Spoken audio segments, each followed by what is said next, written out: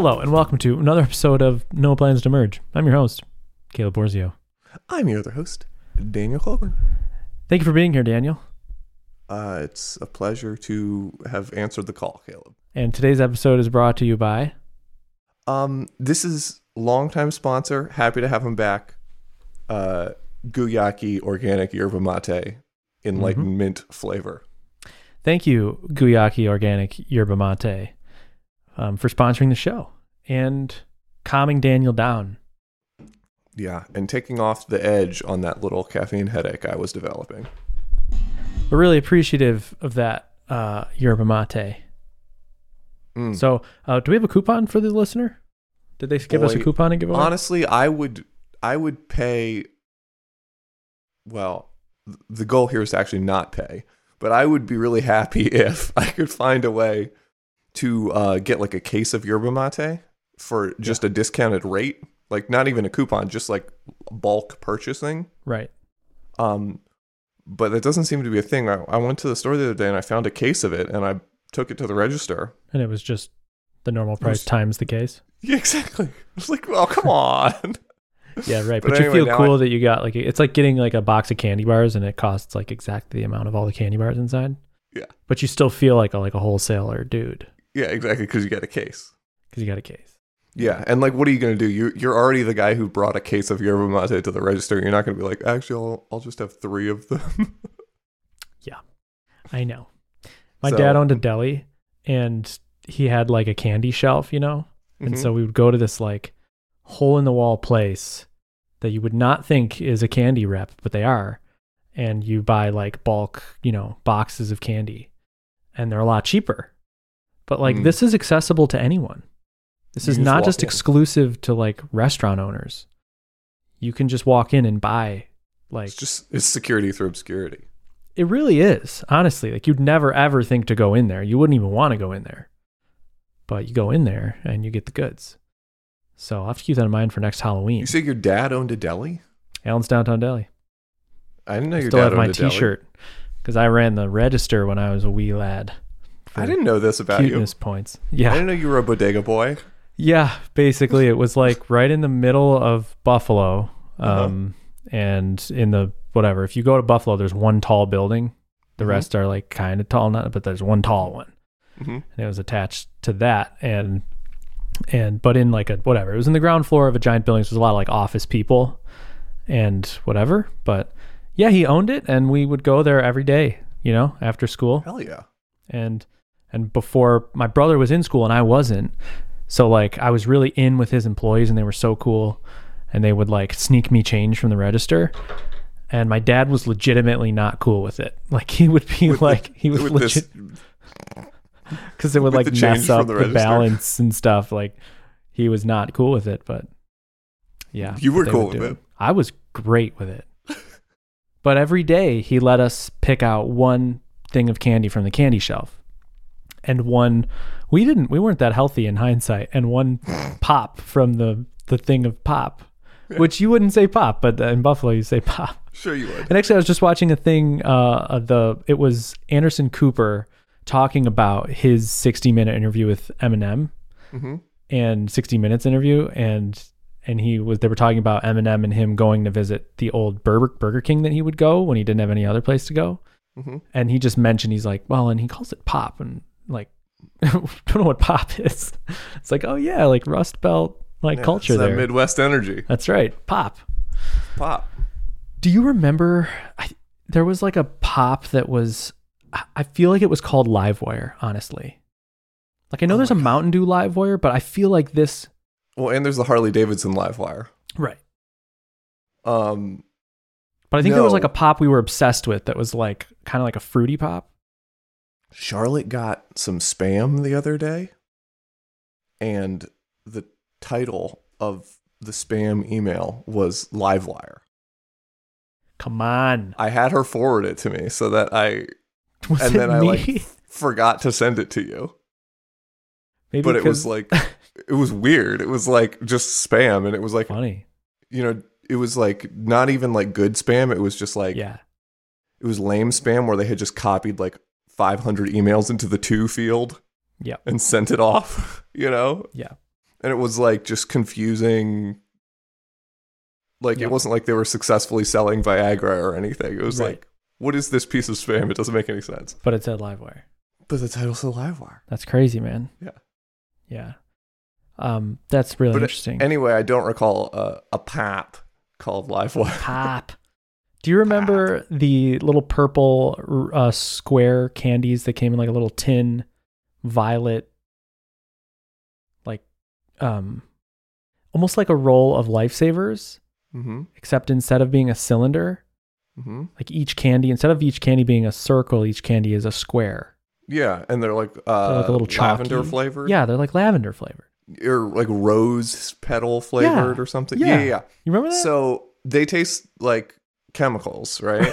Or like they taste like perfume. Yes. Yeah. So I had in Wilmington, North Carolina, where Charlotte's parents don't live in Wilmington, but they live near Wilmington. And so we went to stay there one time, and I had to work. And I was like, I'm going to go find a coffee shop. And I found this little bookstore. And inside the bookstore, there was like a guy who made coffee, who was like real into coffee. And I was like, this guy rules. I'm going to go like hang out with this dude. So like I was just like there every day for like a week.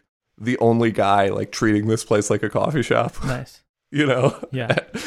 And just like getting coffee and working and stuff. So I talked to this guy a great lot. Spot. And at some point those candies came up in conversation somehow. And he had no clue what I was talking about. Really? So I Amazon Primed him like a 12 pack of the like things of them, which adds up to probably like little bricklets. 300 like inedible candies. You know? Did he hate them? So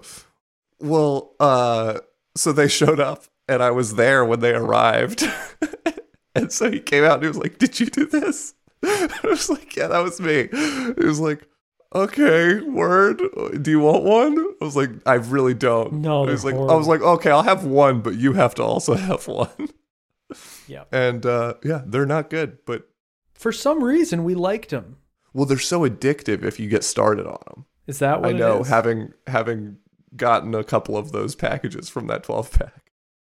There it is. I mean, we had so many options. Why would we choose those? You know, what kid would do that? Just to be sophisticated. Maybe that's what it was. It's like, well, yeah, like I think it's like drinking, like a martini. You know, it's like no one likes a martini right off the bat. You know, of course, you have to like drink a lot of martinis before you like martinis, because like no one likes olives that much. Right. And no one likes straight liquor that much, right? Yep. And it's like, oh, what if we combined those things? Like vermouth, like stanky wine. Yeah, right, exactly. Like a martini is like kind of a nasty concept. It's like wine stank with a stanky liquor with a stanky vegetable. Yeah, exactly. But actually, at that point in my life, I really liked green olives. I loved them. I like green olives too. I mean, I do too, but like I really liked them. But not as a drink. Agreed. You know I think 5-year-old Caleb would have liked a martini. Yeah, maybe. But then like 10-year-old Caleb would have been like, "Get this out of my face." Yeah, I don't know. Anyway, I think people start drinking martinis to be cool, and then after a certain point, they like cross the threshold into liking them. Yeah, I don't know. I mean, I feel that way about Bloody Marys. Like, you like Bloody Marys? I mean, you seem like a guy who could like, you know, who's into tomato juice and stuff. Yeah, I like a spicy Bloody Mary. Right? Like, that's crazy to me. I want to be that guy, but come on. That sounds horrible. Yeah. Well, do you like gazpacho? I don't know what that is. What? You don't know what a gazpacho is? I've heard the word. Your dad ran a little deli and you don't know what gazpacho is? Dude, we didn't eat anything he had at the deli. We just had it's like a cold tacos. Italian soup. Cold Italian soup. Okay. Yeah, it's sort of like it's almost like the consistency of like a salsa. Okay. You know, like salsa consistency, but it's a soup and it's cold. And it's like a salty tomato garlicky cold soup. Sounds it's like delicious. What's one of those soups you get at Olive Garden? You ever go to Olive Garden? Oh, come on, Daniel. Really, you don't like know the Olive Garden soups? The last time I went to Olive Garden was the night before prom. Dude, Daniel, come on. Well, you're too highbrow for that, Daniel? For a little bit of Olive Garden? I wouldn't say I'm too highbrow. I would say I'm too good for it. Right. Okay, you just got right to the chase. They have not highbrow for it, because they just have too these good stock soups, you know, that they just always have, and a couple. There's like a zuppa Toscana. Mm-hmm. Sure. And then there's one other one, and it sounds like what you're saying. It's cold. It's a cold salsa. It's Italian salsa. Italian salsa. Yeah. Okay. Anyway, a Bloody Mary is basically like if you like gazpacho, You like that. You want some vodka in that? Interesting. Okay. Yeah. Yeah, I don't know, man. Before we leave this candy at the deli topic, I'm now remembering a candy that we were obsessed with that came out with the Simpsons. Or not with the, you know, but like it was a Simpsons themed It Butterfinger came out with the BBs? blessing of the Simpsons. Right. Butterfinger BBs. Anything on that? No. So is it like little balls of the hard stuff Yeah, it's in like Butterfingers? Whoppers, but for Butterfingers. That's pretty good. And I think, maybe, who's the baby on The Simpsons?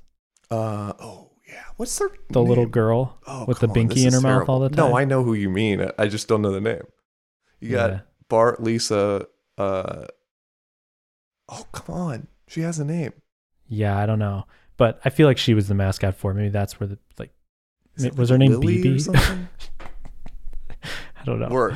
But holler at me on Twitter or something if you were really into Butterfinger BBs. Yeah, Okay? don't holler at me just because you know the name of the baby on The Simpsons. Because Do that. Definitely do that. No, it's gonna come to me soon. No, don't just be like, "Hey, yo, here's the name of the baby on The Simpsons." Okay. So yeah. Whew. So that's great stuff. Actually, before we leave this deli topic, another one of the perks he would get, because you know he had like a Pepsi machine and stuff. Like you get those the merch stuff that they want you to, you know, they just send you like cardboard cutouts of stuff.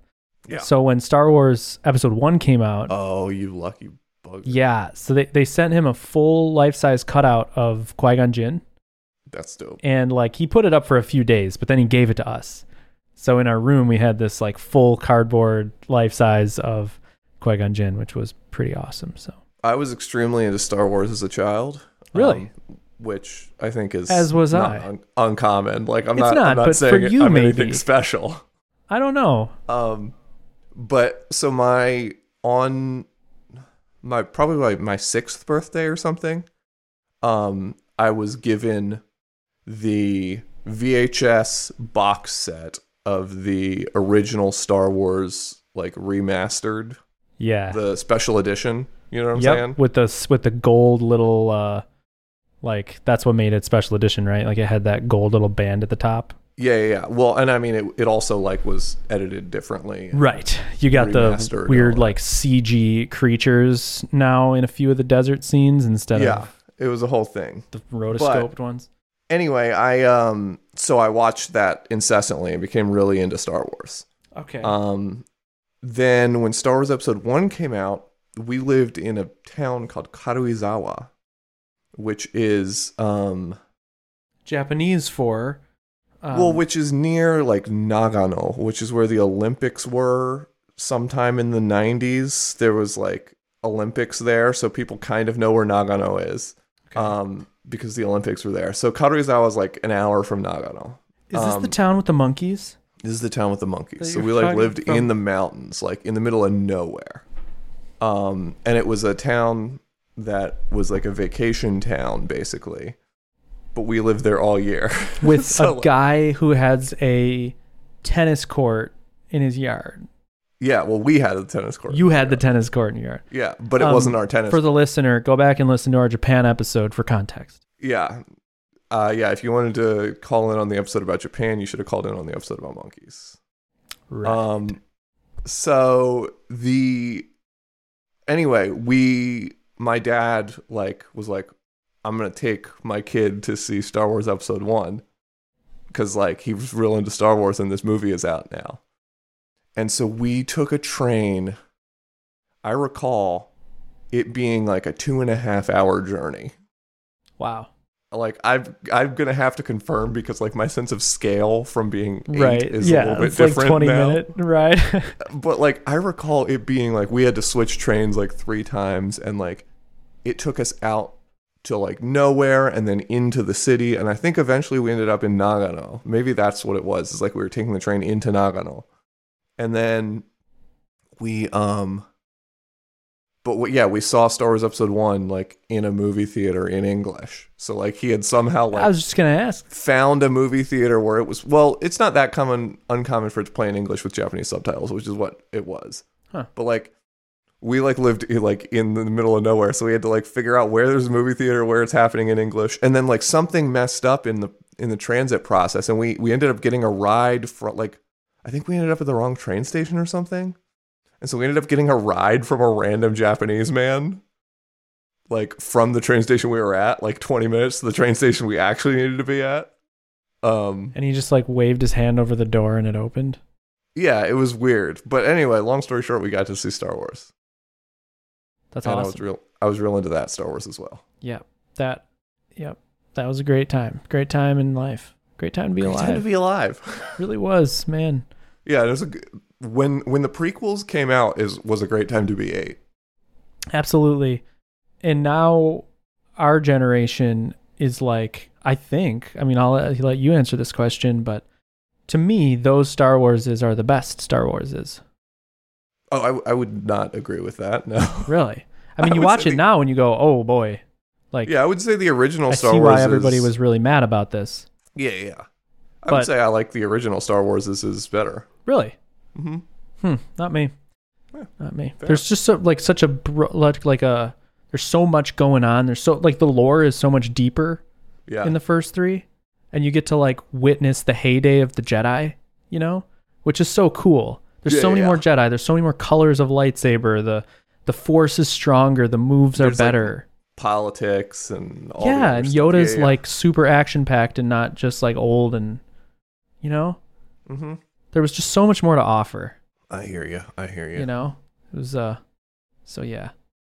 Anyway, Daniel. Yeah, bud. Daniel Colborn. I have Dude. 2 topics, Yeah. and we can splice them in with your topics. But I got home Use some of my automation. topics. We'll talk about home automation. Uh-huh. I want to talk about NFTs, of course. Okay, cool. I have But like every What- episode, we'll leave NFTs till the end and not do it. Okay? Yeah, that's good. I've got one thing to say on home automation before your home automation thing. Speak. I Speak have to me. exactly one smart home device in my home. Can I guess? Sure. Is it like a thing you talk to? Oh, well, so I have lots. I have everything that you talk to. I have a Google thing, an Amazon thing, and an Seriously? Apple thing. No way. What? Okay, you have a light bulb. Yes, exactly. I have one light bulb, and it's in our bedroom. And the goal is to say, "Hey, lady in a tube, please turn off the bedroom lights because I don't want to get out of bed to turn off the lights." You know? Do you actually say that? What's No. lady in a tube? Well, if I say it, then it's going to trigger it in people's houses. Is this a thing? Yeah, you're not supposed to say like the summoning words on podcasts. Oh, while you're right. Because then if people are playing them in their houses around their devices, Hey, it Schmoogle. causes mayhem. Right. So respectfully, I'm referring to it as the lady in the tube. Did you just come up with the lady in the tube? That's a Merlin Man. That's a Merlin Man. Okay, I was just gonna say like. But anyway, so the goal. So what you say is, "Hey, lady in the tube, turn off bedroom. Hey, lady in the tube, Yeah. turn on bedroom." Right. So that worked. I installed it. I set it up. Then one time, Charlotte was in bed, and she was watching TikToks, and the light was on, and I was like, "I'm gonna mess with her." Yeah. So I opened the Sync app. Sync is the General Electric brand of smart home automation products. Okay. So I open the Sync app and I just start sliding the dimmer back and forth on the light bulb. And I'm like, I'm gonna mess with my wife. Haha. Yeah. From a different room. And that worked. And ever since the light bulb has not worked. Oh man. Like it works like a light bulb. Like you can turn the light on and off. It won't connect to Wi-Fi. It won't connect to any of the. Oh. Yeah. Well, Dan Cole, I wonder. I mean, I don't think this would be the case, but a lot of them, you put them into pairing mode and like reset them by turning them off and on like 6 times fast. Okay, so that's probably what I would have to do. To me, that's like a brittle spirit, and I don't want a brittle spirit in my light bulbs. You know. Well, I thought that I would think you'd have to cut the power and turn the power back on 6 times. I mean, that's what like Philips Hue is like that, and so is the other one I use. So I don't think it would trigger just from you remotely turning it on and off fast, but.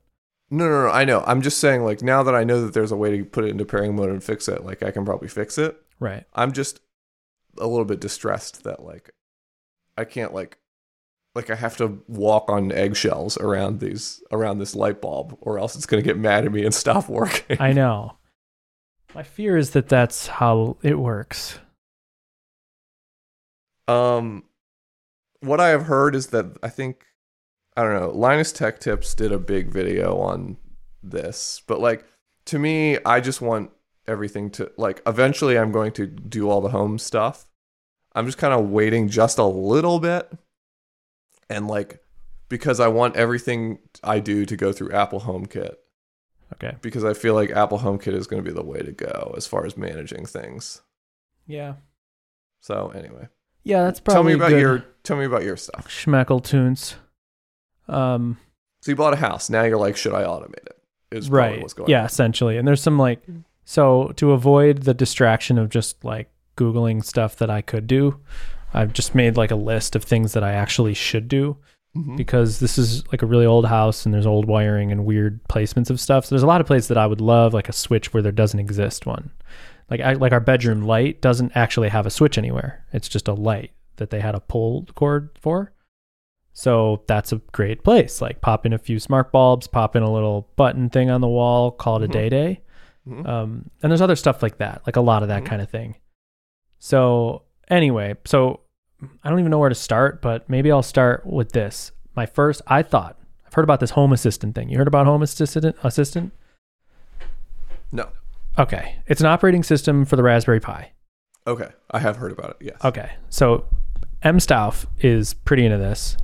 And when I was asking people about stuff, John O'Nolan, the Ghost guy, he reached out and was like, yeah, Home Assistant's dope, you know. So I thought... Ghost, the like blog CMS? Yes. Okay. Super friendly guy and uses Alpine. He likes Alpine. Great. I think he has a template with Alpine in it. That's dope. So, yeah, Deke. So I thought like Home Assistant. Oh, this is the thing. This is the thing that developers made and open sourced it to like conquer the vendor lock-in, like greedy money bag people, you know, like this is the thing to unify all the things. And it's great because developers, you know, are the savior to these sorts of consumer traps, right? I thought that, but it's a lot of pain. And even if you solve all the problems and endure all the pain, you still end up with like a thing that you probably end up with Alexa as well, you know, controlling half your stuff. Whatever. It's been a whole journey, and I was just curious if you knew like much about the scene. So it sounds like you don't. I would say there's probably 2 viable journeys here, right? The one journey is the hacker journey. Yeah. Where you're going to do it all through a Raspberry Pi. Yeah. And you're going to be able to write Node.js scripts to make your house happen. Yes. Right? Yeah. And that's cool because you are a programmer. That's right. And you could stream, you could do internet streaming where you work on your open source programming code, and every time you get a donation, your lights turn a different color. You could do all kinds of cool stuff, right? That's cool. Yeah. Can people do that? You could. Well, honestly, right. Like, I mean, you could do that with like if this, then that, I'm sure very easily. Yeah. Well, Stauffer like had something like that during his Laracon talk. Okay. Yeah. Where like, yeah. Michael Reeves. Do you know who Michael Reeves is? No. Michael Reeves is like an engineering YouTuber. You should watch all of his videos. Okay. Michael Reeves, you say? Yeah, Michael Reeves. and he makes many, many like stupid but amazing projects. All right. Anyway, when he wired up a drill. Oh, this is William Osmond's little buddy. Yes. Oh yeah, I know this guy. Yeah. He's Great. way more famous than William Osmond. I'm actually surprised that you know who William Osmond is if you don't know who Michael Reeves is. Funny. Yeah. I guess, yeah. I love William Osmond as well. But me too. To and we me, should talk that would have been him. like a way more niche YouTuber to bring up. Interesting. Yeah.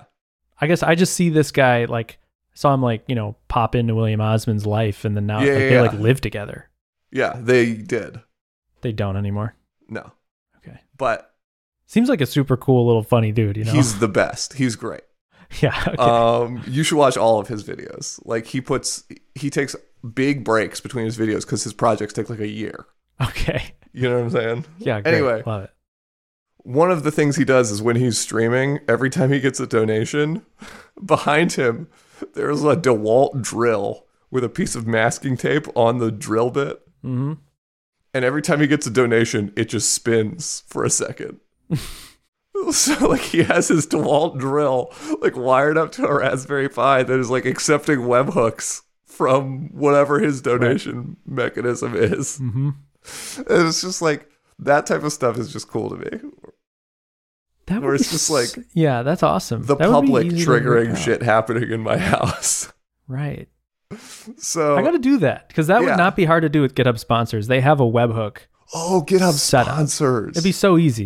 You can literally pop in your webhook and then you receive like a payload that tells you if it's a new sponsorship. Dude, it'd be super duper easy. Oh, bless sorry you, for and you could receive that webhook with a Laravel app, and you can actually control Philips Hue bulbs with a Laravel app. Dude, that would be it's not hard to control. Yeah, you just Philips make Hue all the Laravel. lights in the house go green for 1 second every time you get money.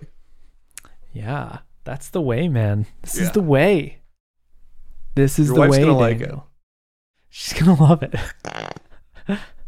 She's gonna be like taking a picture of something, and like right as she's about to press it, all the lights go green, and then she's like, "Oh man, Caleb." Yeah, she'll be all upset, and I'll be like, "We're rich. We're rich. I'm rich, man. I just paid $20." But yeah, she'll be like, "What's the lifetime value of that sponsor?" I'll be like, $14. Be like, Alexa, what's the lifetime value of my? Like, your sponsor already canceled. They just wanted to download the screencast. Right. Yeah. Your churn is through the roof. So that's the one journey, right? Is the like hacker journey. The other journey is like you just have to use Apple Home or like whatever Google's equivalent thing is. Yeah, Google. Are you gonna something? Are you gonna become an iPhone guy at any point? I don't know. I mean, I made it this far, dude. Yeah. I've made it so far. Yeah. And the only inconvenience is like Rainbow.me, the like Ethereum wallet that's pretty cool, is only for iPhone. And what's the like chat app that everybody cared about for a day or two? The like audio social network? Oh, Clubhouse or whatever. Clubhouse. Their beta or whatever was only available on iOS. You didn't miss it. So I had to use my iPad for that. But outside of that stuff, it's like, why do you need an iPhone? What are the other? My AirPods. It would be like I've seen Hannah use her AirPods, and it's awesome. Yeah. Where mine are fine. It works fine. It's just, it doesn't know the battery or anything. Yeah. I mean, it's just little shit like that where it's like, if you just like buy in, like everything works together really well. Yeah, I know. That's like copying and pasting from your phone to your computer. That would be awesome. That would be so helpful.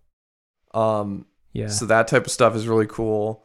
And then there's just lots of little things, man. It's hard to exactly. I had an iPhone because I was a Dig Nation watcher and I worshipped Kevin Rose. Yeah. And when he got the iPhone, I was like, I need a MacBook and an iPhone. Like, I'm not Alex Albrecht. I need a MacBook and an iPhone. And I did get both of those, but I don't have them anymore. Yeah. So anyway, all I'm saying is like if you were an Apple household, then I think Apple Home is far and away like the best like unified user interface for the whole thing. Maybe. I don't know. The really popular home automation YouTuber His name is Paul what? Paul something. Home Giamatti. Automation. Paul Hibbert. Rudd. Paul Hibbert. This guy, Okay. Paul Hibbert. he's the home automation YouTuber guy. Yeah. And when he talks about like which family to buy into, it's like Alexa or Google. Like he barely even talks about Apple because there's just so much that doesn't work with it. Right. Well, that's what I'm saying. That's why I'm like waiting just a little bit. Yeah. I don't know. It's because everything is moving towards compatibility with Apple. Okay.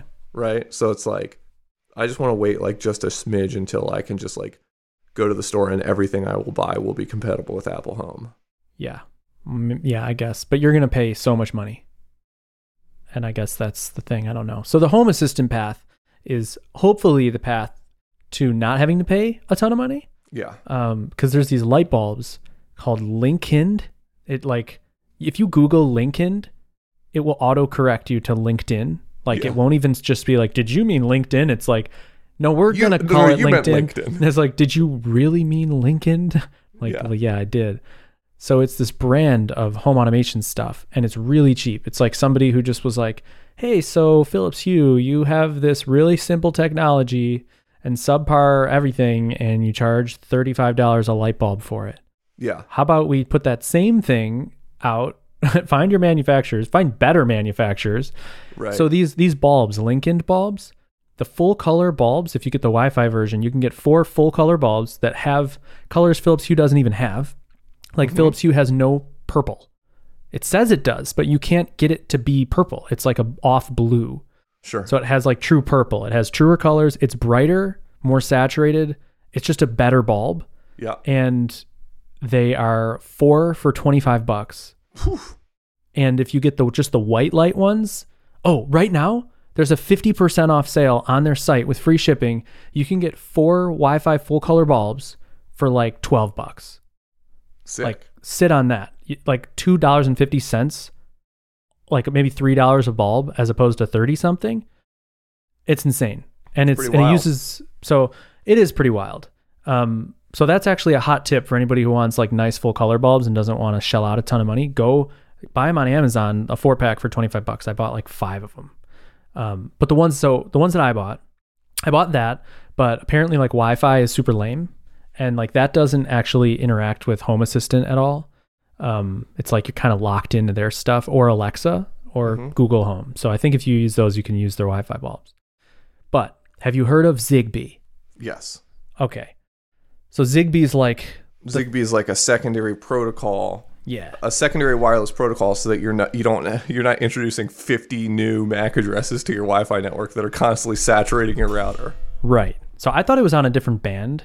And I thought like, it's to like keep the band clear, but it's not. I think it's 2.4 gigahertz is Zigbee, I think. But yes, so like it relieves your router of like interacting with 50 bulbs. Having to DHCP all of that all the time. Right, and then clear your DHCP pool or whatever. Like it's right, it's its own dedicated thing, and it's really low power consumption. So I've learned this, that like anything Wi-Fi and smart home stuff is high power consumption. If you have a Wi-Fi door lock, you're going to burn through the batteries. If you have a Wi-Fi anything that's not plugged into a socket, but Zigbee is like Bluetooth in that it's just a drip of power.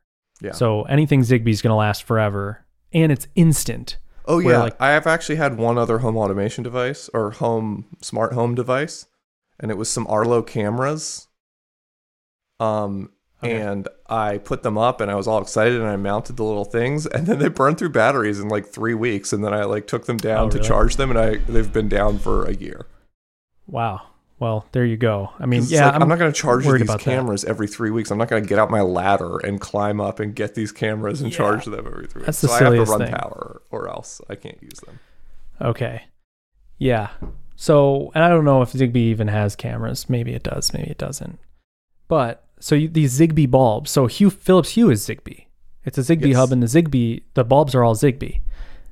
So you can actually get just a generic Zigbee hub and hook it up with Philips Hue bulbs, which I have because I was an idiot and thought like, I'll have Philips Hue all over my office and spend $500 on 4 bulbs when I should not have done that. But whatever. So you can plug a little Zigbee hub into the Home Assistant or into your Pi. Home Assistant actually has its own like open source hardware So like for $150, you get their dedicated little machine. Sure. Because I guess with a Pi, you need like a SSD because you'll burn through the SD card because of like writes, like too many writes with like video stuff. Whatever. You buy the hardware, you plug in a USB little dongle for Zigbee, and then you can hook up with all your Zigbee stuff, and it's all on your local network. So if your internet goes out, you're fine, which is something that none of these big families do. Apple, Google, and Alexa, if your internet goes out, you're screwed. Mm-hmm. So this is all local network stuff, and it's like instant. Like you press the button on your phone, and it's literally like you can't detect the latency. It's so fast, which is great. So anyway, that's kind of the tree I'm barking up at the moment. But I said it all. So Linus Tech Tips made a video. He bought a new house. He's smart homing his whole house, and they did a ton of the research into. So Zigbee is not the only off Wi-Fi network. Z-Wave is the other one. Yeah, right? and so they did a whole comparison between Zigbee and Z-Wave and why they chose. I think they ended up going with Zigbee, but I forget. There's not as much Z-Wave stuff, and it's like not as cool as Zigbee. Is what I found. So anyway, you should watch this video just for due diligence. I will. He just had a video out called like why Philips Hue is for idiots or something. Yeah, that makes sense. Yeah. But yeah. Yeah. So I'm kind of buying into the Zigbee thing, but it's tough. Like I could do this whole home assistant thing and get into like energy management, and it really is super powerful if you have like solar panels and all sorts of stuff like that. But if you don't, I'm just trying to avoid the trap where you buy like a smart lock and now you need the smart lock app, and your fridge is smart, so you have the smart fridge app, like Samsung Smart Things, and then Google this and Alexa that and whatever. I'm trying to put it all together, but it's actually almost impossible. Mm-hmm. Like honestly, the best thing to do is to just do Alexa everything. Anything that integrates with Alexa, just do that. That's what everyone should do. That's cool. But I'm not going to do it. I don't think Alexa's the move, but I mean, I'm just saying that because of how much is available for it and the flexibility. The lady in the tube. I don't think the lady in the tube is the move. Oh, sorry, everybody. I mean, what's his name? Paul Hibbert thinks that the lady in the tube is the move. So yeah, well, and we all know that Paul is the real expert. Don't sell yourself short, Daniel. Don't sell yourself short. Yeah. So I have a question. A mini topic. Wait, before we get off the Home Assistant, I just need to make sure everybody knows that it's insane and stupid. Like, I literally spent it's a hell world you're entering hours in the terminal trying to find the like serial device like file, like Unix like /dev/ttyl thing of the Zigbee adapter to get it to work with like the Zigbee third-party plugin that is super unintuitive. It's a deep thing. So anybody who's who's like tempted by it, it's fun because hacking is fun, but it's all hacking. It's not like what you want it to be. Having like a real world consequence of not solving a problem makes it fun to work on. Yeah, it's exactly. But it's fun for the same reason it was fun to like fix my only iPod Nano that I bricked by installing Linux on it when I was a kid. Yep. Did you put Doom? Yes. Doom? Oh, I played Doom on my iPod Nano. Really? It was a blast. Okay. I forget what I did. I think I had like Microsoft Paint, like some version of Paint on the iPod with the scroll wheel. It was nuts because you can have a mouse. Yeah. And use the scroll wheel as the different axes of the mouse. All right. What do you got for me, Deke? Okay, so I got to be a little bit careful with this because I have to skirt around some NDAs.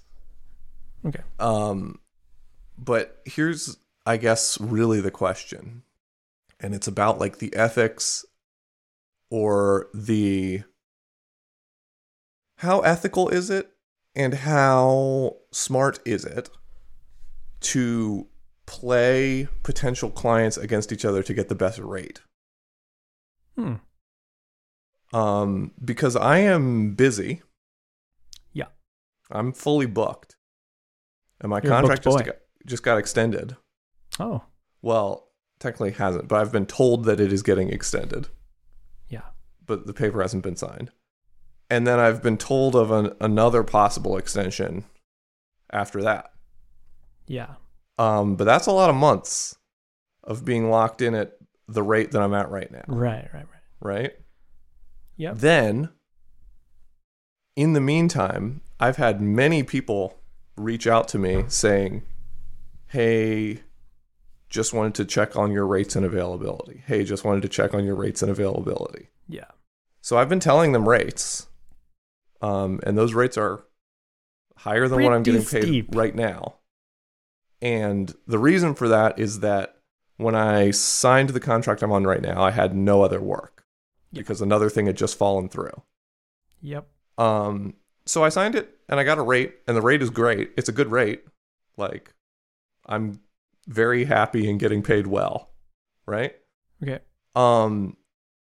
But now I've got all this other work floating around that's like, I could be making $40 more an hour than I'm making right now. Right. So if this was you, would you, before renewing this contract, go to the person who listens to this podcast? So hi. Go to the person who listens to this podcast. Name? I don't think I should say it. Yes, this is where you make up a name, Daniel. Fred. Fred. Should I go to Fred and say, Fred, listen, I am, by signing this thing, turning down $40 an hour times 32 hours a week times 3 months of weeks. So these higher offers actually have like longevity in the contracts? Well, it's not. So one of them definitely does. But that one is actually a little bit complicated because it is a money equity split. So in that one, my base rate is $150. But they have a choice to pay me up to 50% of my rate in equity. Yep.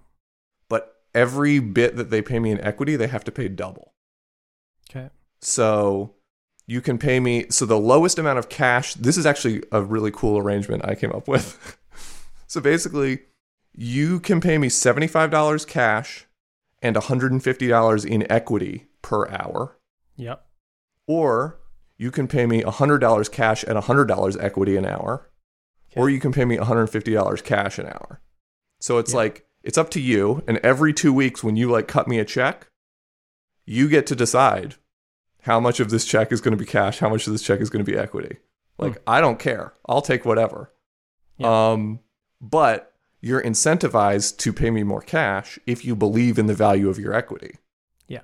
Right? And you're incentivized. Right, yeah. You're incentivized to pay me more in equity if you think that your company's worth nothing, right? Yeah. Mm-hmm. And so then based on like how much cash, how much equity I get over the course of the contract, at the end, if they want to renew, like I can make a judgment and be like, it seems like you don't really believe in the value of your company. I think we should switch to cash, you know? Yeah. Yeah. So anyway, I'm just trying to take some weird deals, and so I'm negotiating some of these weird stuff. So like I haven't signed this contract. It's likely available for me to sign, but it would require me to cut off this other contract, and so I'm probably not going to do it because I like my current client and I like the work I'm doing right now. You know? But it's an interesting thing and it's out there. Then there's this other one that's a shorter contract that's just $150 an hour straight cash. Yeah. Right? Mm-hmm. So long story short, it kind of feels like I could just be pulling this $150 an hour at least for the next 3 months. Like I'm turning down work. Yep. You know? Mm-hmm. So is it ethical to just go and be like, yo, I know we're like in the middle of a project. Mm-hmm. But like our initial contract was until December. Okay. Right. Now we're needing to renew it for another month, and then we're going to need to renew it for another 2 or 3 months after that. Yeah. Right. I need the rate to go up because my opportunity cost for not taking other work is too high. Yeah. Should I do that? Absolutely. Is that kind of a scumbag move? To negotiate a new contract?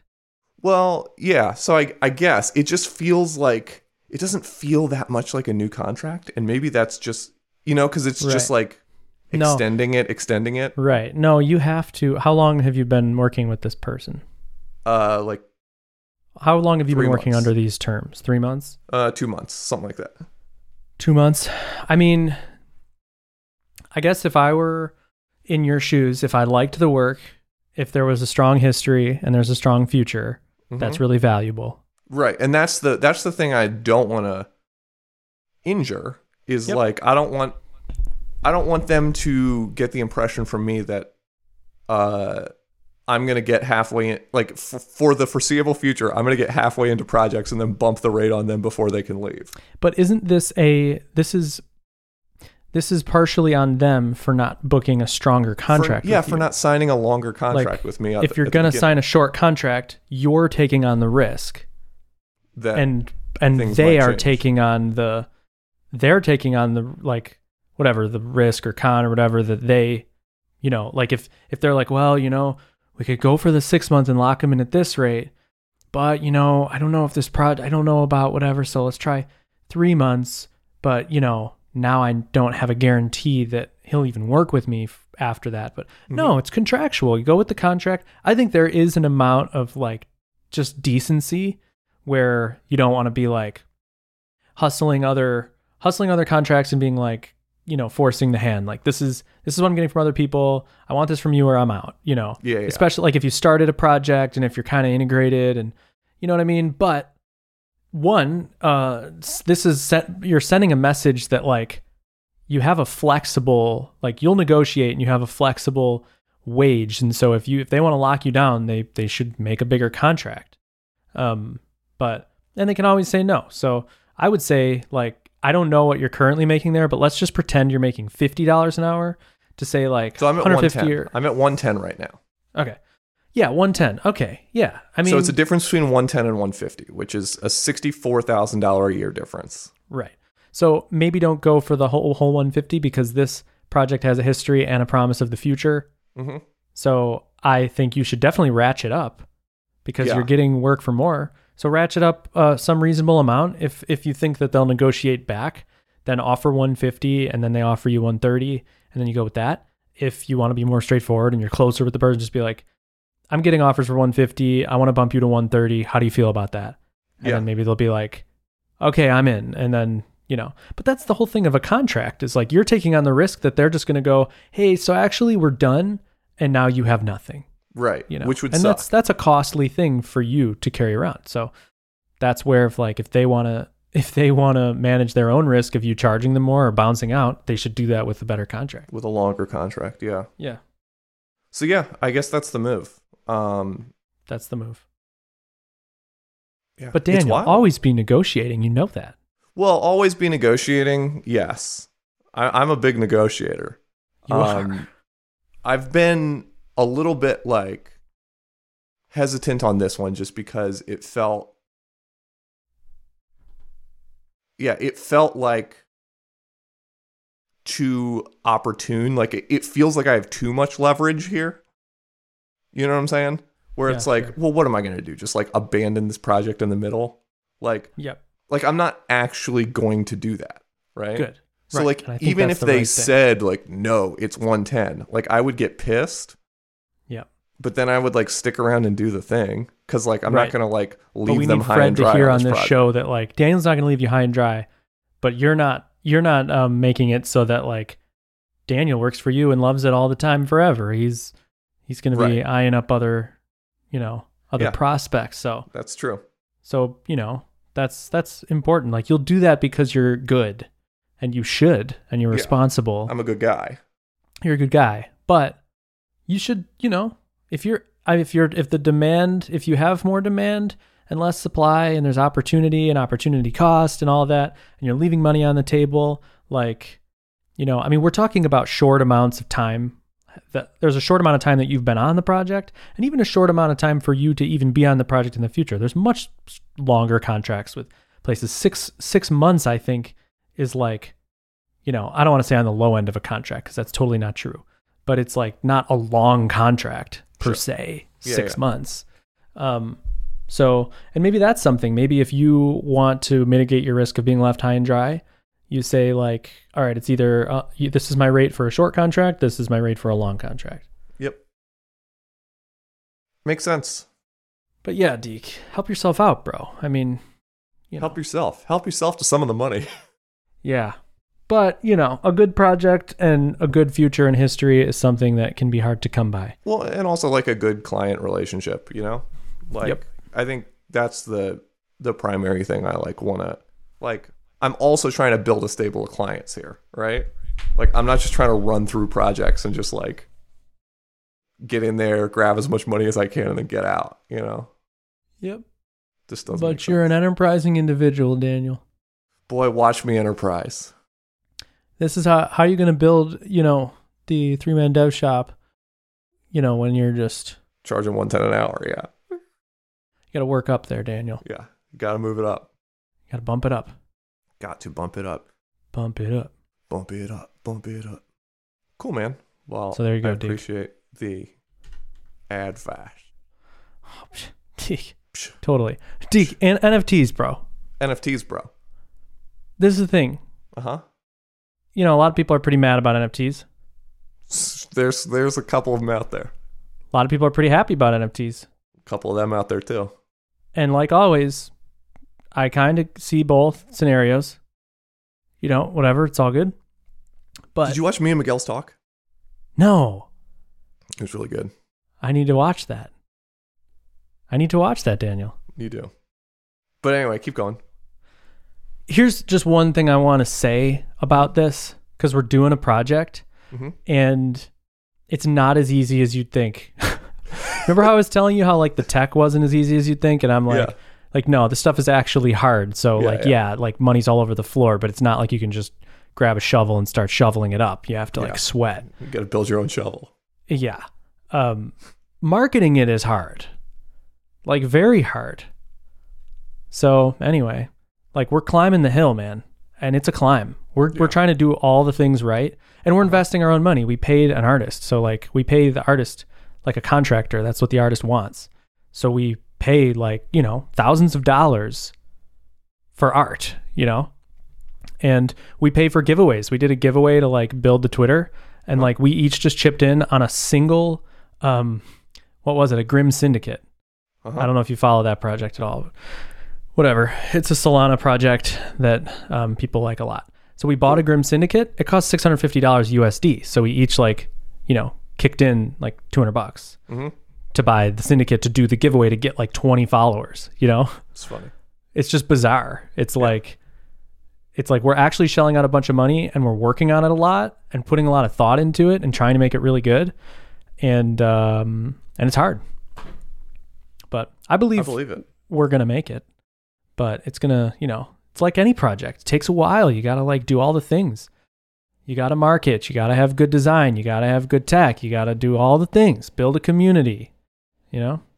I was browsing a couple of projects recently and some of the websites are really nice. Some are garbage. Some are really bad, but some of the websites are really nice. I'm ooh, someone who cares is making this, I know. We're hacking on the website and I'm being very picky, and very particular. Really? Yes. But I'm working with people who are now it's become a dynamic. People are legitimately frustrated and that you're so they're presenting me with all the popular projects and their websites. And some of them are garbage. Yeah. The Pesky Penguins, this up and coming project, these things, they actually just dropped. The floor dropped, but the floor is 6 Solana each, Which so is you're dropping what's minimum a Solana 15, worth these days? I actually don't follow it too closely, but it was $250. Okay. Price of Sol is 1 Sol equals 0.25 United States dollars. What? That's not true. It's $230 right now. Okay. But yeah, at the time, I was gonna buy a penguin, they're $2,000, a piece to pick up a penguin, and the site looks bad, just bad. It's so it's I don't know, are my priorities wrong? Is that not what this is about? You know what? I would just assume that the likelihood of there being like a scam is just higher the shittier the website is. You know what I'm saying? I don't know. I just feel like the more time and energy they invested in making a good website, the less likely they are to like run away with the bag. Yeah, right. Totally. You know what I'm saying? I mean, I've gone public on this project that I'm on this project. Yeah. So like, there's basically a guarantee that this is a guarantee that it's at least not a scam, you know, which I've told you, like people reach out to me. You could just scam everybody. Like it could be a big, this is my heist. Yeah. Remember Caleb Porzio? Yeah. Before he ran away with a bag of money. $12 million worth of weed NFTs. That would be wild if that happened. But I don't think I'll be making no 12 million. But we'll see. So I've told you that people have reached out to me, like fellow developers in the developer space, and been like, whoa, dude, you went non-anonymous, like ballsy move, you know? Mm-hmm. And I was like, oh my gosh, did I make a huge mistake saying that? Like, do you think I don't know. So? Well, I don't think I did, because I'm going to follow through on it and put like effort into it. And it's going to be a project that's good, you know? Yeah. We're not going to cheat anybody. Yeah. We're going to follow through on our plans. We're going to do things ethically. We already do things ethically. It's just like any other project I do. It's like the people I'm working with are great people I've known in my whole lives. Like went to birthday parties. You've done enough projects that like where there has been some need for like remuneration or something. Like remember when you got the stickers and the stickers were bad and then you lost all the money by like having to ship better stickers? Right. Yep. What that says to me is like if something fucks up with these NFTs, I'm going to be made whole. Right. Yeah. We'll do what we can when we're not. Yeah. Exactly. And my name's attached to it. But I'm also not looking to like drag my name through the mud as like an NFT bro, which is a big risk. Yeah. You know, because I'm not an NFT bro. I own one NFT. Well, you're shockingly greedy, and that's something that we all know about you, right? Right. So that lines up perfectly. Yeah, right. And you're always in for a scam. Mm-hmm. That's something Get rich quick scheme. Get rich quick scheme of any type. Mm-hmm. Uh-huh. Yeah, sure. I mean, I don't care. I don't think it's like, give it a shot. Like who's going to be mad at you? I don't know. Just people who are like mad at the NFT concept and the NFT there's like world people in who general. Are mad at Livewire. Like no, whatever you do, there's someone going to be mad about it. Yeah, it's true. I guess I don't want to be branded as somebody who's like sold NFTs, you know, because there is that vibe of people who sell their sold NFTs. Yeah, I'm not throwing any shade on that. Scumbags, it's cool stuff. And it's like very easy to identify the scumbags. Well, Miguel's not a scumbag, and no, he's not. That's what I'm saying. But like but the thing with Miguel, and like he even said this in our chat, is like Miguel doesn't fuck with speculation at all. Like he doesn't do any of that stuff. Right. You know, he's just like hacking. He just likes to hack. Yep. You know? Yeah. Versus like every time I talk to Miguel on Twitter, which happens a lot now because I just like interact with his NFT tweets and just be like, nah, it's not real. Oh my gosh, Dan, you're such a pest. A pest. But anytime I interact with Miguel on Twitter, there's like 60 fucking bots in the comments being like, hey, check out this mushroom NFT. The floor is like this, and like we've only had one sell below floor, and blah blah blah blah blah. Like or below mint. We've had one sell below mint, but 2,000 have been issued, and the floor is this, and like it's only going up. Get in now. I'm like, yo, this guy, I would be totally fine to put him in stocks and throw tomatoes at him. You know, like fuck this guy. Yeah. Anyway. It's tough because that's the thing is like, I feel like on our project, we just did a giveaway and we were like, you know, alarm signals, like giveaway, like we're going to, but like, that's straight up legit. Like we literally just decided to do this to grow the project. And we each kicked in $200 each, like that night, did the giveaway, gave it away legitimately. Oh, we went to give it away. And, you know, you put it in this like program, one of those online things that like does giveaways and decides who wins of replies to the tweet, you know, the program decides, gives us the username of the person. So we announce the winner, you know, before actually giving them the NFT because they have to send us their wallet address, you know? Mm-hmm. So that there's an underscore in this person's name right? They have a username with a single underscore. Somebody replies and goes, seemingly the person who won it replies and goes, "Ooh, woohoo, awesome, whatever. Like, here's my wallet address." No. Yeah. So we go to like, we put in the wallet address, we go to send it.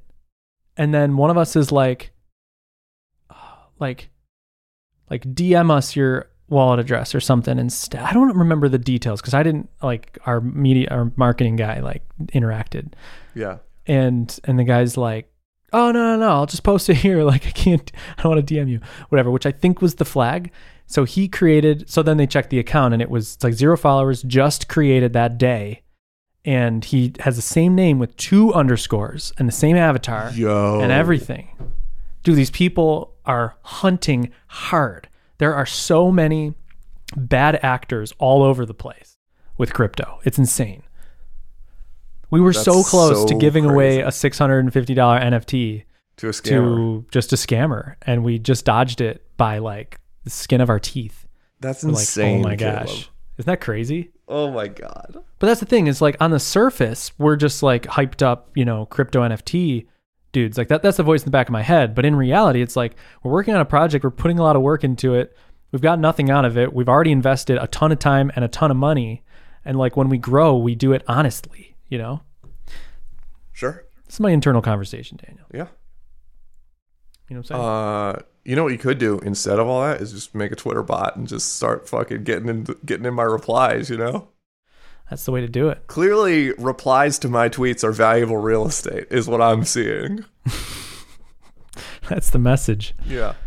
Matt Stauffer went public with his NFT project, like saying that like he's behind it.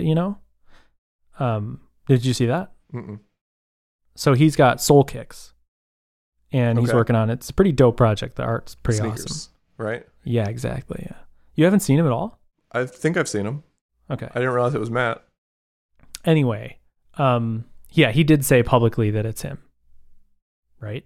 Okay. Caleb? I don't know. I'm almost positive he did. I think his NFT Twitter account that's like dedicated to NFT stuff says it's like Big Moon Energy and then parentheses, "I'm Matt Stauffer." Okay, gotcha. Can you confirm? I'm looking. Before I have to edit this part out of the show.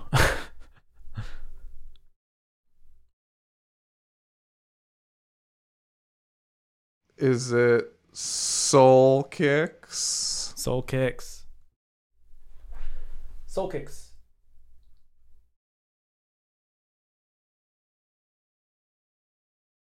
Building in public. Is it Kicks on Soul? Yeah, this is it.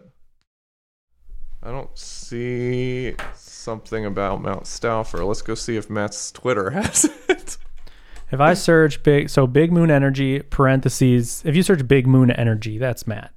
And it's Big Moon Energy, parentheses, Matt Stauffer. He's come out and said this. Like, I really feel like I'm not doing him a disservice here, giving him away. But Big Moon Energy. Dude, Yeah. why is my internet so bad?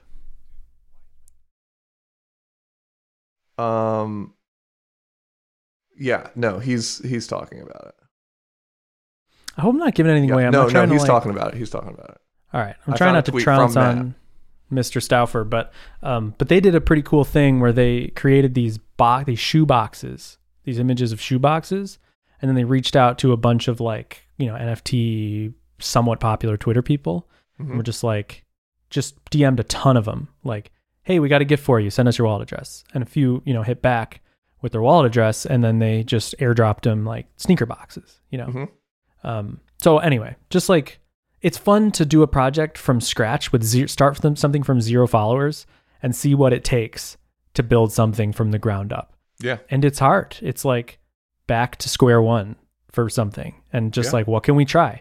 What are things we can do to stand out? What are like interesting marketing techniques that aren't spammy, that aren't douchebaggy, but are effective, Yeah. And so that was one we saw and we're like, oh, interesting. Like maybe because people Why opt are in. you not doing all of your traditional marketing techniques? Do you have a mailing list? Are you doing... Right. So a lot of that stuff isn't standard in the NFT space. Right, I know, but like you should do it anyway. I don't think so. You don't think so? No, like originally, like when I sort of came to the table with these meetings and stuff, I joined the project because I didn't have to do any marketing and I didn't have to use my Twitter. That was like a condition of mine. It's like, I'm not joining this. You're not getting Caleb Porzio on Twitter or Caleb Porzio publicly at all. Yeah. You're getting the guy who like can build stuff. Mm-hmm. What do you got? What are you seeing? Are you just laughing at me? Yes. Because What? because then you immediately went public with it. Right. Because then I was excited about it and I'm like, hey, check it out. But so that was a condition. But so of course, like I have a ton of opinions on like marketing things and building projects and building like a following on a project. And so I start like interjecting these opinions and realizing that they're foreign to NFT people. They're and then I immediately start to feel like the old geezer from Web 2 who's like, this is how you market a project. You do what Nathan Barry did, you know, and they're like, what? Like, you know, that's not the language of the email address. That's so Web 2, you know? Yeah. How about wallet address for a whitelist? Like, that's Web 3. Yeah. Anyway, stuff like that. It's like, there's kind of a formula in the space, you know? It's funnel people into a Discord. That's huge. Yeah. It's get the Twitter and Discord going. And then it's like do giveaways, do partnerships, just do a bunch of goodwill stuff to entice people to care about your project and join up your Discord. And then it's like hang out with people in Discord and build a community and like inside jokes and you know, emojis and have like a little space where people can come and say GM and GN and just like talk to each other and BS and keep building that and then get people hyped about your stuff. And then do like, you know, you have a roadmap. I didn't know how much this mattered, but like, it's all about the roadmap. Everybody's like, check out this project. They're like, oh, that's a pretty cool roadmap. Or like, oh, I don't like the roadmap, or they don't have a roadmap. You know, that's the thing that matters a ton. And I thought like, it's like a footnote. I don't know. I just didn't think it mattered that much. Yeah. But it's like everything Makes to sense. these people is a roadmap. It's all and about that roadmap hype could building. be a ULLI list. Yeah. Like unstyled on the site, and they don't seem to see the difference. It's just like the content of the roadmap is what matters, you know? Yeah. Which is kind of pure in a sense. There's a sense of purity where it's like they're not in it. Clearly, like you don't have to be an expert designer to do one of these projects. The infrastructure doesn't have to be like expert level. You don't have to hit all the marketing things right. It's all that stuff. It's not like that. I don't know. It's like entice people by providing them value and giving them exclusivity for being early adopters. That's a huge part of it. I still don't fully believe that there's not enough old Web 2 geezers floating around interested in NFTs that you couldn't just pull some of those people. Like, you know I know, what I'm saying? and I think I could, Like, but if you I don't think about, want to, because that would require me like giving myself away to this project, and I'm giving myself away to Alpine. No, I'm not even saying that. I'm saying like even if you didn't do it like publicly as Caleb Porzio, I would imagine there's enough Staufers and me and Landsman and people of like our generation of developer. Yeah, I know I just made myself a little bit older than I am, but like I'm an old man. This is the shift, Daniel. We're of a new generation. We're of the older generation as of like this year. Yeah. It's funny, but like I think there's enough people like me or Stauffer or Landsman who are like following NFT Twitter that like old school marketing techniques would still work on those people. So I feel like if you just did both, like you're funneling the Discord on the one hand, but you're also building an email list, like what's the harm? Right. There is not necessarily a harm. I guess it's that you're fracturing your marketing, you know? Yeah. And like, you know, I mean, yeah, casting a wide net, but I mean, we had this exact conversation and just decided that like, do what is like, enter the space and do what is normal in the space, you know? Fair enough.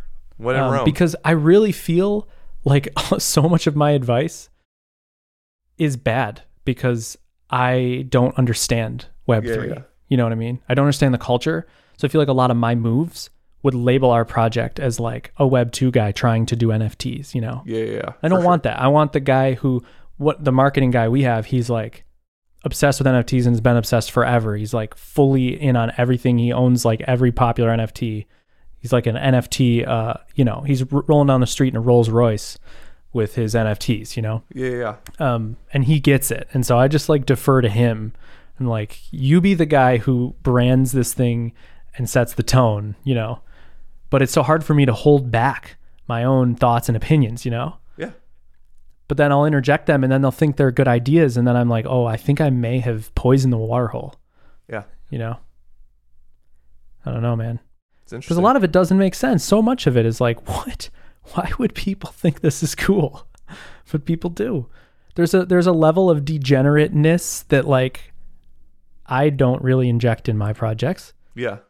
I try to make my projects clean and like it's so annoying, sparkly. dude, because I've been putting degen shit all over my personal brand for the past. I know, dude. You're the like NFT. if you look at my personal brand is I have like 100%, Daniel. multiple colorful cartoony avatars. Yeah, dude, I'm like a degen. I like am loud and annoying, yes. and I have like controversial opinions, and like I'll just quit a job for no reason. Like I'm just, you know, like I'm out here like cowboying, but then it just so happens that all the people who have that same energy are also like obsessed with NFTs, and I kind of think that they're a scam. I don't know. Yeah. Well, the thing is, maybe they are a scam. Yeah. No, I mean, parts of them definitely are. Here's the question. The question to me, and the big question is like, always, and this is I feel like such an old man here. I feel like I'm lecturing kids. And I am. But I'm going to own it. I'm an old man. I'm lecturing kids. But like, the question that I have on all of this stuff is like, who does this serve? Like, is this ultimately going to be a liberating and democratizing technology? Or is this going to be subsumed into the greater oppressive ecosystem, you know? And like, so far, it seems like the people who always win are still going to win, you know? Mm-hmm. Like, and I really want to see the NFT projects that are like really democratized, but like, there's an amount of like philosophical forethought that like the amount of energy people are putting into their roadmaps, I feel like they're not putting into their political strategy, I guess. And like, this is a political space. Like the NFTs are like inherently political, and like, but like every tech project, like if you're not explicit about the politics, then the politics is libertarian tech bro politics. Yeah. You know? Mm-hmm. And like, that's kind of where I'm at with it, is just like, man, like, I wish I could get in there and like build a project that was like truly revolutionary in the classic sense of the word, not in the like cool marketing words sense of the word. But like, it does feel like the direction it's going is just towards like libertarian tech bro stuff, like Bitcoin did, like everything did. Because all of those projects, Bitcoin was like a political revolutionary project early on. Like every cool anarcho-communist I knew was heavy into Bitcoin early on, you know? Yeah. And, but like all things, Bitcoin became subsumed by libertarian tech bros. Yeah. So that's a cynical outlook to have, Daniel. I mean, yeah, I mean, I'm a little bit of a cynic. But I guess what I'm saying is like, why doesn't that motivate you to? Well, I would, because impact. I'm just so tired of being the only one who gives a shit. You know what I'm saying? Well, the thing is like in the NFT space, you're not. Yeah, well, that's what I'm saying is like, show me that community and I'll go join them. You know, I just can't find them. All I can find is people who are just like talking about money. It's all money. That is the bit of filth that is like a thin layer on this whole thing, is especially people who are like, I just love this community so much, you know, all this stuff, like, and there's some legitimacy in that, but a lot of it's like that happens with projects that are worth a lot of money. Yeah, and it happens with Mary Kay and Avon and right. Yeah.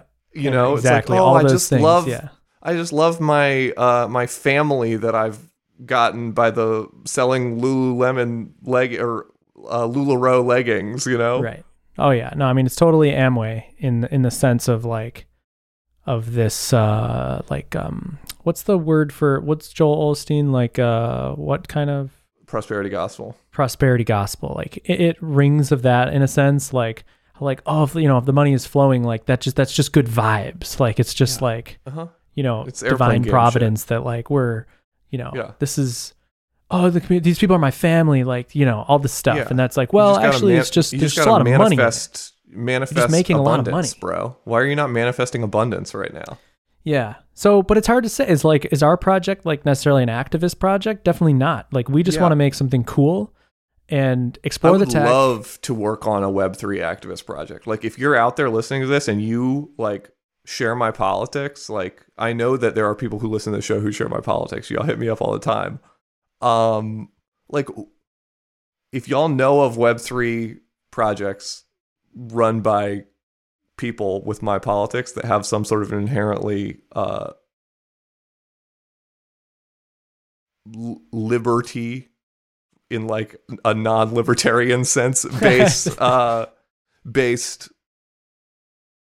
approach, like I'm so interested in that because like I really do think that like decentralization and like freeing people from corporations and governments, which is like what a lot of these projects are trying to do, are like good goals and ends, but it's like freeing them into what, like you have to have that. If you don't answer that question, then the answer is like into a libertarian hell world where whoever has the private keys wins, and so like I just want I want to sit around with people who care about the same things I care about and try and find technological solutions to those problems. I don't really give that much of a shit about like get rich quick schemes. Like I'm going to be fine. I'm going to eat, Yeah. But like I want to be excited about this stuff, Yep. Yeah. I mean, you're allowed to be, especially if you're not profiting off of other people, Yeah. You're allowed. And even like, I suppose like doing a mint, it's kind of interesting. Like doing a mint, we are profiting off people, but like they're paying us like, and the mints are usually like pretty low per person, Yeah. Like you might pay like $100 for something. And what is that thing you're getting? I mean, what we're promising you is cool art that we put time into and a community and functionality, like doing something fun. Like we're going to be, and if I ever like pitched to you the Pothead project, do you know? No, here's what I know about it, right? So it's like you mint these potheads. It's just a pot, and then they grow weed in them over time. They're not even weed necessarily. Like we're gonna do a weed plant because we have to. Yeah. But so the idea is, like you have the pots, and they're cool in themselves. Like they have their own rarity, they have their own personality, and you can like identify with them, yourself. Like when you're shopping the floor, you could be like, oh, like I'm the guy with the pipe and the 3D glasses or something. But then we'll airdrop you a snack, which will be like, because presumably they have the munchies. Mm-hmm. So we did like a whole lore bit. But it's not weed. Let me read. I'm just going to read to you the lore bit if I have it quick. I just like wrote it up in bare notes. Oh, dude, my laptop's doing that thing. Hold on one sec before this all goes to garbage. Let me see if I can just plug this in and if it doesn't like explode. Hey, so folks, it actually did all go to garbage. We recorded like a half an hour more, almost an hour of like goldmine content, best we've ever done, and it's all not there. So bummer. Sorry about that. I have a stupid laptop dock, but I'm just gonna call it a cue the outro music right about scoot tootin' now.